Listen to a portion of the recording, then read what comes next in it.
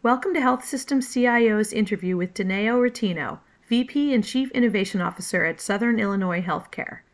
I'm Kate Gamble, Managing Editor and Director of Social Media. In this podcast, Ruttino talks about the advantages of being a rural care organization, particularly in terms of relationships and accountability, how his team is working to improve accessibility and user experience, both for patients and staff, how his experiences in the vendor and consulting worlds help prepare him for the CIO role, and what he values most about his time with the military. Okay, so thanks again. Really appreciate your time. And the way we usually start is by just getting a little bit of background information about the organization. So Southern Illinois Healthcare, really a high-level overview of what you have in terms of hospitals where you're located. Yeah, so we're in Southern Illinois, of course, and we've got 4 different hospitals. One was just recently acquired, within the last couple of years, and then a number of outlying facilities as well. So we are kind of the major healthcare provider in Southern Illinois. And do you have both rural populations and cities, or how does that kind of work? Yeah, it's pretty much all rural, like the entire area. So, we've got the Shawnee National Forest takes up a big portion of Southern Illinois. And so we do have a hospital where we do some tertiary care. It's based out of Carbondale. But pretty much I would say from my perspective, everything is rural. There's no big cities down here. Okay. So certainly some implications there, which we'll get into. But as far as your own role, as we know, the role of Chief Innovation Officer is still fairly new, or at least not that common in healthcare compared to some other industries. So can you talk about what you consider to be really the primary scope of your role? Yeah, so actually it's an interesting role here because it really is a mix of the chief information officer kind of traditional role, just with an expectation that I think, like you see in a lot of places, that innovation is going to be a key part of it. And I think a number of years ago, Southern Illinois had said, we want this to be innovation technology services, and we want it to be, a chief innovation officer role, just to put the focus there that technology is not just here to kind of implement what people are asking for, but the role is to transform care. Yeah, really interesting. And I think that, well, as you've seen, there has been a lot of talk about when there is a chief innovation officer, how does that work with the traditional CIO role? So it's something that certainly makes sense, but just puts a lot under your purview. Yeah, it's nice, but I think we're blessed here to have a whole lot of other great people to work here and a number of people that are really focused on transformation and improving things. And that's good. I think it's interesting. I think SIH is in this interesting spot that we're in a rural area, but we're large enough to have just some really good leaders with lots of experience in other places. And so I think you see a lot of innovation coming from what I'd call a good mix of tenure and turnover. Yeah. And so when you look at your role, you have the more traditional IT piece and innovation, but I'm sure that you don't see them separately, that they really coalesce a lot. Yeah, absolutely. I think anymore, it's really hard to see, where those things diverge. I think innovation is used quite a bit in a lot of different contexts, but it really has to be embedded in everything we're doing at this point. And fortunately or unfortunately, depending on which way you look at it, we leverage technology to do most of those innovations. Yeah. Okay. And so you've been with the organization since summer of last year. So not a whole lot of time, but maybe enough to really try to get your feet wet and get to know the organization and the people. Yeah, it's been really fun. If you ever get the chance to come to Southern Illinois, especially in the summer, it's just a beautiful place. But again, you've got a lot of people, you kind of have this small town feel, yet in a health system that's big enough to do some pretty interesting things. And so a lot of my time so far has just been really learning. They made it pretty clear coming in that they weren't looking for somebody necessarily to be very disruptive in the beginning, but come in, I think do more listening than talking in the beginning, figure out what's working well, how to evolve some of those things. I was really blessed that both the people that are here now and the people that were here before me have really done a good job kind of evolving things. And really my role is a lot just to continue that. So it's good. Yeah, I can imagine that that's probably a better place to be than those situations where you have to jump right in and a major change is needed. Yeah, you always see a combination wherever you are, right? You're going to have certain projects that are going to need that. But yeah, overall, I think it's in a pretty good place. I think like all health systems, there are some financial challenges that are relatively new to this organization.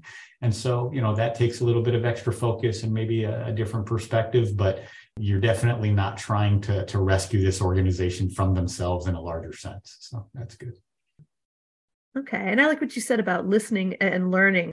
It's so important to do that, to take that time. And by doing so, you really get to understand what is needed and what should be the top priorities.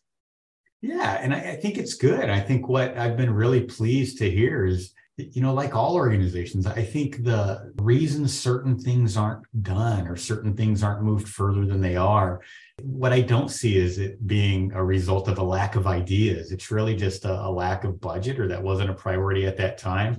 So there's a lot of people here who are like, hey, this is where we think we need to be. And I'd say I learned a lot from that. And so now as a senior management team, we've got a number of new leaders here in key positions, along with a number of tenured people. And so we're just trying to advance that as part of our strategic planning process now. So yeah, it's been really fun so far. Yeah. Okay. So what do you consider to be some of the core initiatives that you're working on right now? Yeah, so a lot of it is balancing growth and cost cutting, right? I think that's kind of key to everybody in healthcare and rural healthcare, maybe especially. But I don't see anybody immune to it at this point.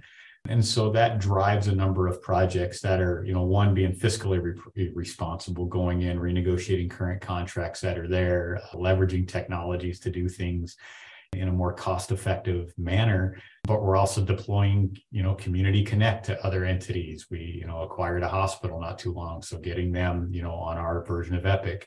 So a lot of those kind of traditional IT processes are going on at the same time.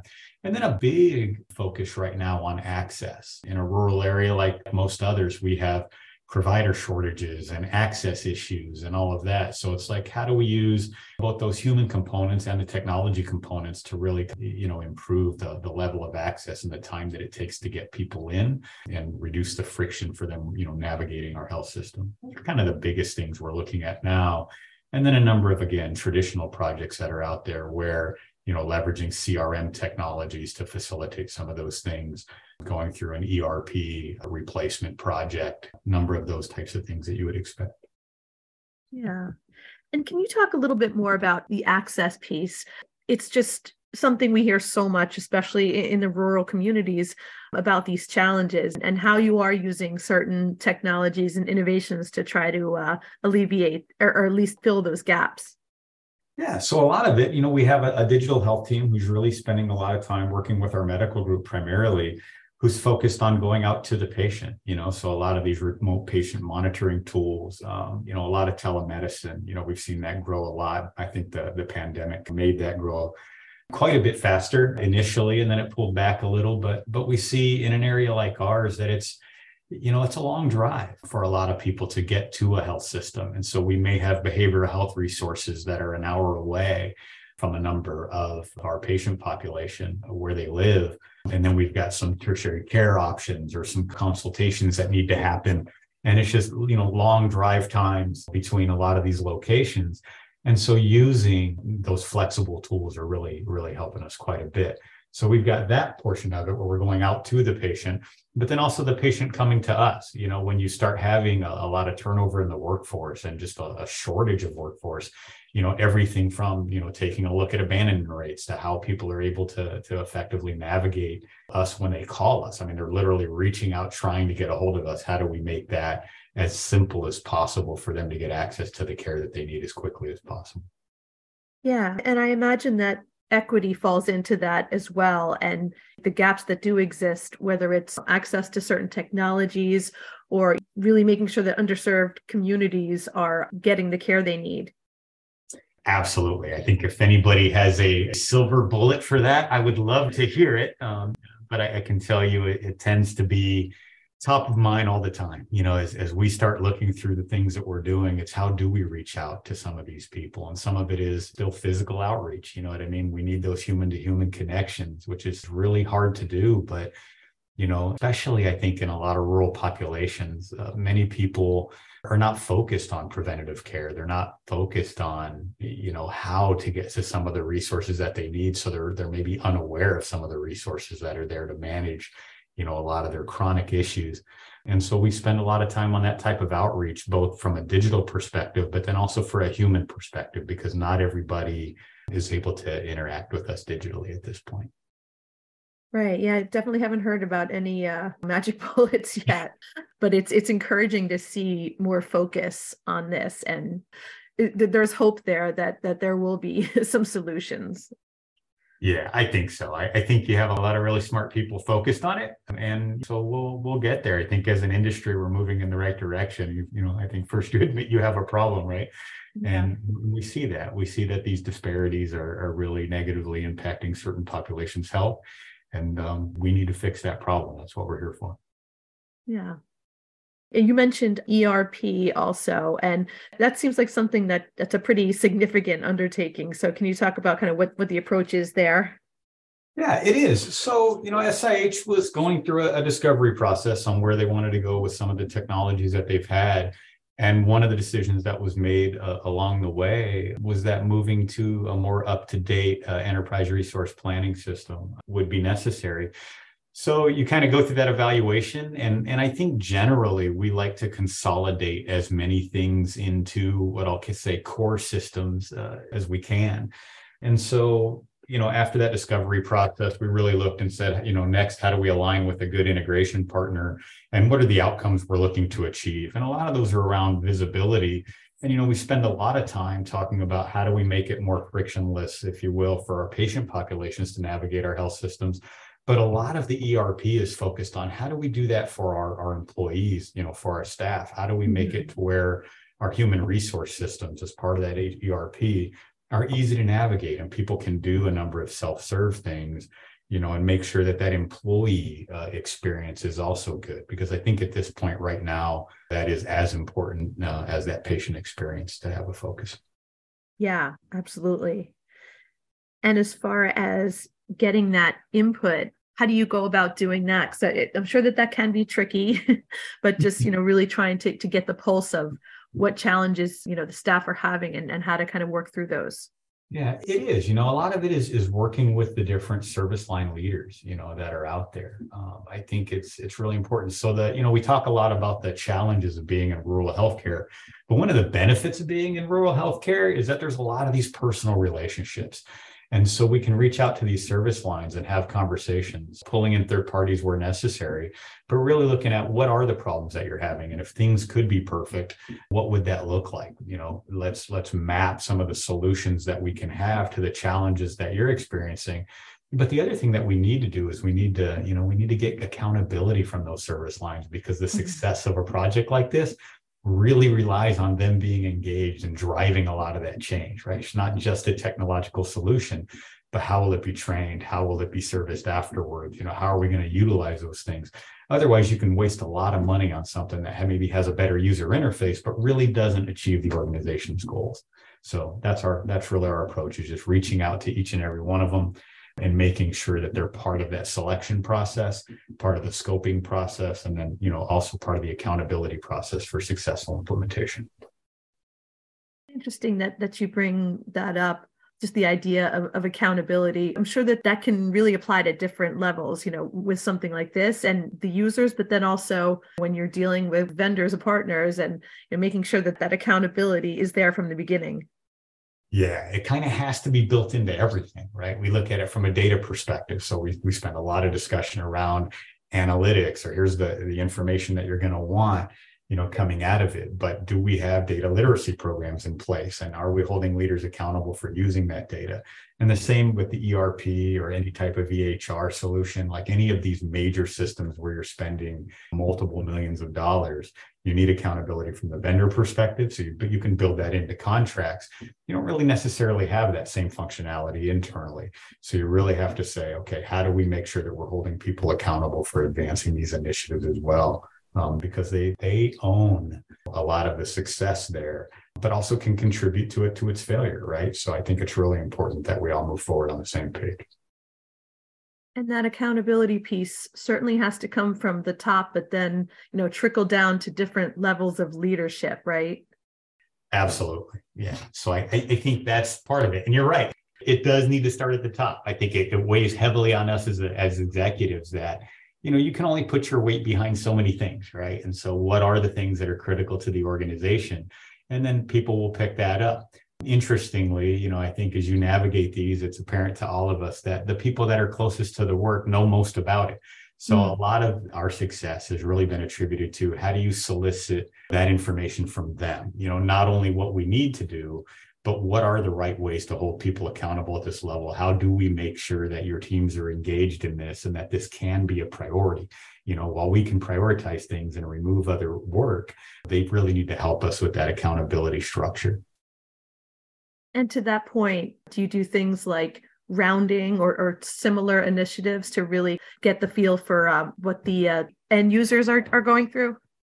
We do. So yeah, organizationally, there's a number of processes that are in place to kind of say, this time of day is blocked out specifically for leader rounding. Now, there's some challenges in some departments, especially when you have, a remote workforce where it's not as easy to round on those types of places, but it's still kind of what I'll call the basic hitting and pitching when you're talking about the places that are internal in the hospitals, in our clinics, places like that. You still can round and see what that's like.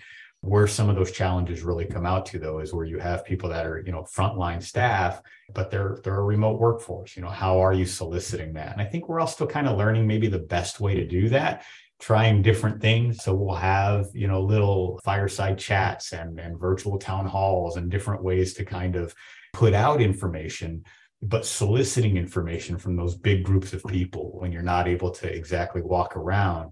We're still trying to figure some of that out. I think we use a combination of surveys that are web-based and text-based and individualized conversations that are happening via video. I'm really trying to solicit a lot of that feedback.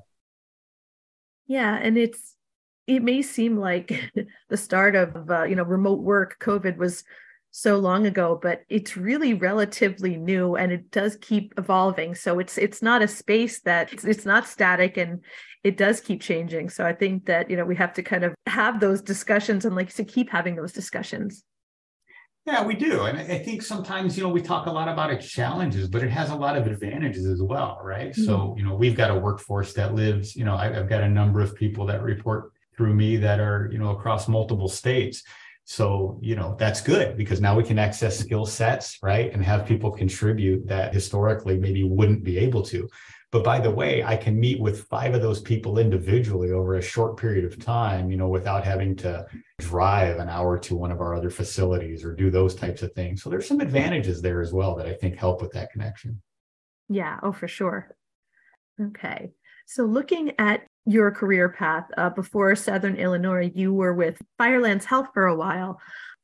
Yeah, I was with Firelands Health since 2013. There I was the a VP of operations and the chief information officer. So I had the traditional CIO role along with the operational responsibilities for imaging, our Center for Breast Care facilities, clinical engineering, things like that. So it was really, really nice. And that was your first CIO role, right? That was. Prior to that, I was the CEO of a technology organization. Okay. And having that experience, being on the other side or that technology side, is that something that you think has benefited you? Absolutely. I think it was really helpful because it gave me an operational focus where it wasn't just looking at the technology side of it, but we were building new services. We were worried about revenue. We were a lot across different industries. So it gave me exposure into banking and hospitality and a number of other places, both from a technical perspective, but also from an operational and business perspective. As you're meeting with those CEOs and meeting with other people trying to help advance their goals, you learn a lot. And then, coming into healthcare directly at that time, again, it's a totally different model. But you can leverage a lot of the stuff that you've learned on that other side in consulting and in these other areas, and it applies pretty well to healthcare. I think when I came in, my CEO at the time had assessed that healthcare was quite a bit of a mess, and we're also trying to change, just like we had in technology, moving from fee for service to managed service models and things like that. So yeah, I think that experience helped me quite a bit. And what was it that made you want to move over to the healthcare side, the provider side? Yeah, so a number of things. I had done some consulting there, primarily around information security. My wife was in healthcare. Now my daughters are in healthcare. So Oh, I great. think, looking at it, and I know it sounds cliche, but I really wanted to do something that made a difference. And Mm, I can't think of anything that's easier to get passionate about than trying to dedicate whatever your skill set is to actually helping improve lives and serve different populations where you go. And I think that's unique to healthcare. Every other industry that I've worked with or been part of or consulted in, the primary motivations seem to be financial. And so even when you were negotiating things across an organization, you had to make sure that you were looking at what was important to the different stakeholders that were there. In healthcare, I think relatively uniquely, we can all agree that we are only here to improve lives. Like, yes, no margin, no mission. We have to make money. We have to cut expenses. There's a lot of things we have to do, but at the end of the day, we really are doing something that nobody else can do. I think that passion just drove me to want to get into healthcare. And then once I got here, the more you learn and the more the impact that you see, both positive and negative, that you can have on people, in your local communities, it just really, really drives me. And I think generally drives the teams that I work with. And that's refreshing to some extent. yeah, certainly. And I would think that played a role in you seeking like these professional certifications and really just building upon that knowledge and things like the CHCIO and becoming a fellow of ACHE. And is that just part of the whole desire to want to really learn more? Yeah, so I tend to like structured learning paths, and I tend to like challenging myself. And I think in these type of roles, having a balance of that technical leadership and operational leadership is increasingly important. I think we have to be able to look at things from different perspectives in order to make a difference. And especially at an executive level, whether it's our chief nursing officer or chief financial officer, or chief executive officer, like everybody needs to have the ability to get the perspective from a wide base, but then also specialize, in some area of expertise. So just that desire has kind of driven me there. And then I think the other thing that I've gained from that maybe was a little unanticipated was just the amount of support you get from your peers as you're going through that process. The other thing that really has been noticeable to me in healthcare was the other CIOs that are out there and the other CEOs and CFOs from other organizations just kind of willing to help and share ideas and think through things to see if we can all kind of elevate our entire game. And so that's been really a great process. Yeah, there's such a strong community, especially when it comes to something like that, the Chime CHCIOs, and it just has to be so important to have that. Yeah, absolutely. And I think it's good because you feed off of each other, right? It's on a regular basis. We're on the phone call, different size organizations, different challenges, and we try to help each other. And sometimes, I think many of us say, well, I don't know what I possibly have to add to this conversation because we think we're all going through the same thing and maybe looking at it the same way. But I think if I flip it around, I can tell you that every time I talk to somebody, one of my peers from outside of our organization, like I learned something. There's always something that somebody is sharing that is of tremendous value, and you can't buy that. I mean, you can't buy that experience. It's just by people who are living through it, people who are thought leaders in their own regards, and it's just very. I got to tell you, it's a great experience. Yeah. Yeah. And then the last thing I wanted to ask about was like an increasing number of people that I tend to speak with, you have military experience. And I like to ask people about kind of how that has helped build you as a professional. And if you can think of or pin down something that you gained from that experience that you're able to apply now. Yeah, I think the biggest thing for me personally is it's given me a sense of discipline and a sense of appreciation. So what I mean by that is, not all the work we're going to do is easy. But, even if I'm having a bad day, it is much better than a day I've had previously. And Right. so, I think you tend to appreciate that. And you also tend to, at least for me, I also tend to appreciate working with really smart and good people. I have a chief healthcare information officer here, and some other leaders that are around that are just great people, very competent, extremely intelligent. And so I think the military teaches you that you are capable of much more than what maybe you might have thought of before you were challenged to do some of those things, but also how important it is to have a strong team and the things you can accomplish there. So I think that really has built a good foundation for me for my career. But yeah, definitely discipline and appreciation are probably the biggest two things I've gained from it. Yeah. Yeah, well said. I always enjoy hearing people's perspectives. Nobody yet has said, "Nah, you know what? It didn't teach me anything." So Yeah. No, it'll definitely teach you a lot. right, right. Okay.